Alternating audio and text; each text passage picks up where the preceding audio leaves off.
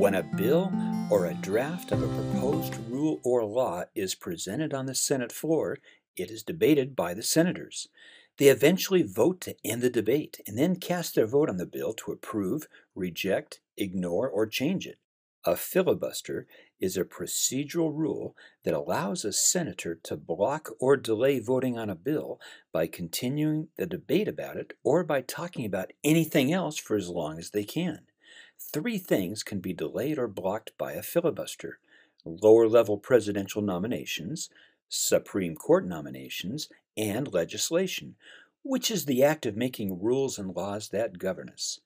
The name filibuster comes from Dutch and Spanish words for pirates who raided the Caribbean coast.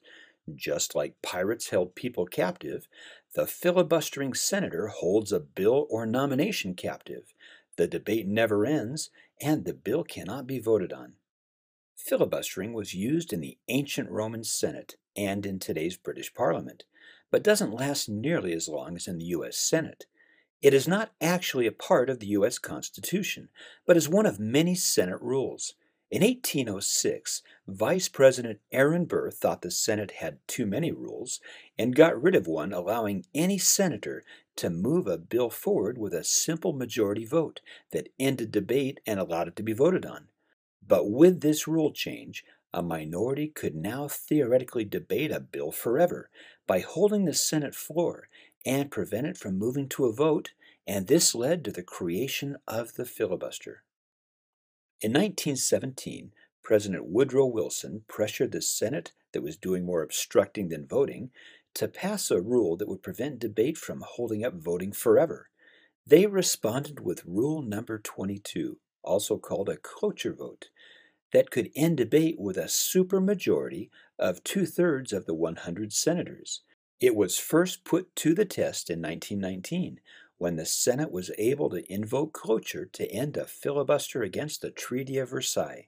Filibusters were an effective way to block legislation because it was difficult to obtain a two-thirds vote in the Senate, and up until 1964, they were only able to invoke cloture 5 times. Many senators grew frustrated with the filibuster, and in 1975, they reduced the number of votes needed for cloture from two-thirds to three-fifths of all senators, with 60 votes. Since 1917, there have been more than 2,000 filibusters, with almost half taking place in the last dozen years. The highest number of 168 cloture votes was in 2017 and 18, when only 52 pieces of legislation were able to be passed. In today's Senate, 41 senators who don't want a bill to move forward can block it by refusing to close the debate. In what is known as a talking filibuster, one senator speaks for as long as possible and refuses to yield the floor so the bill can be voted on. In a silent filibuster, 40% of senators merely express their intention to obstruct legislation and don't even have to go to the floor to speak, because the Senate knows they'll never be able to finish the debate and vote on the bill, and they simply move on to other business. The longest filibuster was in 1956 by South Carolina Senator Strom Thurmond, who spoke against the Civil Rights Act for 24 hours and 18 minutes. He read each state's voting laws, George Washington's farewell address, the Declaration of Independence, and the Bill of Rights. Cots were brought in from a local hotel so the other senators could sleep without leaving the chamber. In 2013, Kentucky Senator Rand Paul filibustered for 12 hours and 52 minutes to force a statement from the White House about the constitutionality of using drones to kill Americans in the United States suspected of terrorism. The rules of a filibuster say that the Senate cannot stop talking, sit down, or leave the Senate floor for any reason. Fellow senators can give them a break by asking long-winded questions, and when senators run out of things to say about a bill, they'll say almost anything just to keep talking. In 1935, Louisiana Senator Huey Long filibustered several bills by discussing salad recipes, how to fry oysters, and offered advice on any subject people had questions on. Other senators have read Shakespeare, recited cookbooks, told bedtime stories to their children watching on television, sung a song, and even read through a phone book. A filibustering senator can talk about literally anything, and some frustrated senators have had to be physically restrained from throwing brass spittoons at each other. Most filibusters don't go on for more than 12 hours because of nature calls, but some have creatively kept a bucket in a closet when they needed to take a natural break while still following the rules by keeping one foot on the Senate floor. The filibuster existed in the House of Representatives until 1842, when their numbers grew and strict limits were put on how long someone could have the floor for debate. Now bills could pass through the House very quickly, without deliberation.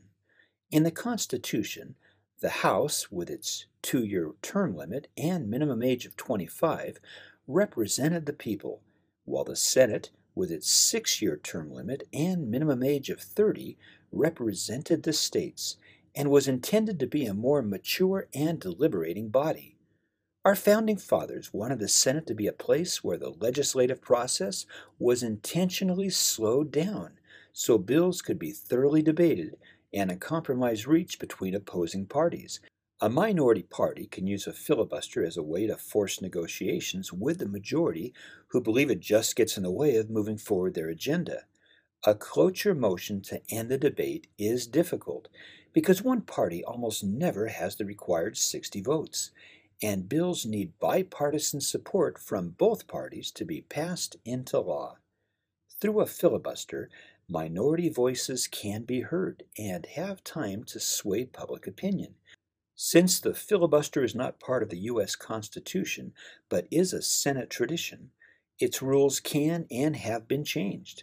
One method is called the nuclear option, which basically means to destroy or nuke a filibuster rule out of existence. Remember that a filibuster can be used for 3 purposes, like a 3-legged stool used to milk cows.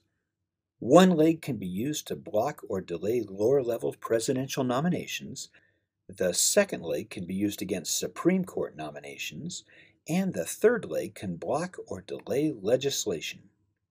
In 2013, the Democrat Party blew up the filibuster's first option when they thought the Republicans were unfairly blocking lower-level presidential nominations. Republicans struck back in 2017 and nuked the filibuster's second leg and the Democrats' ability to block Supreme Court nominations so the Republicans could put their nominees on the Supreme Court.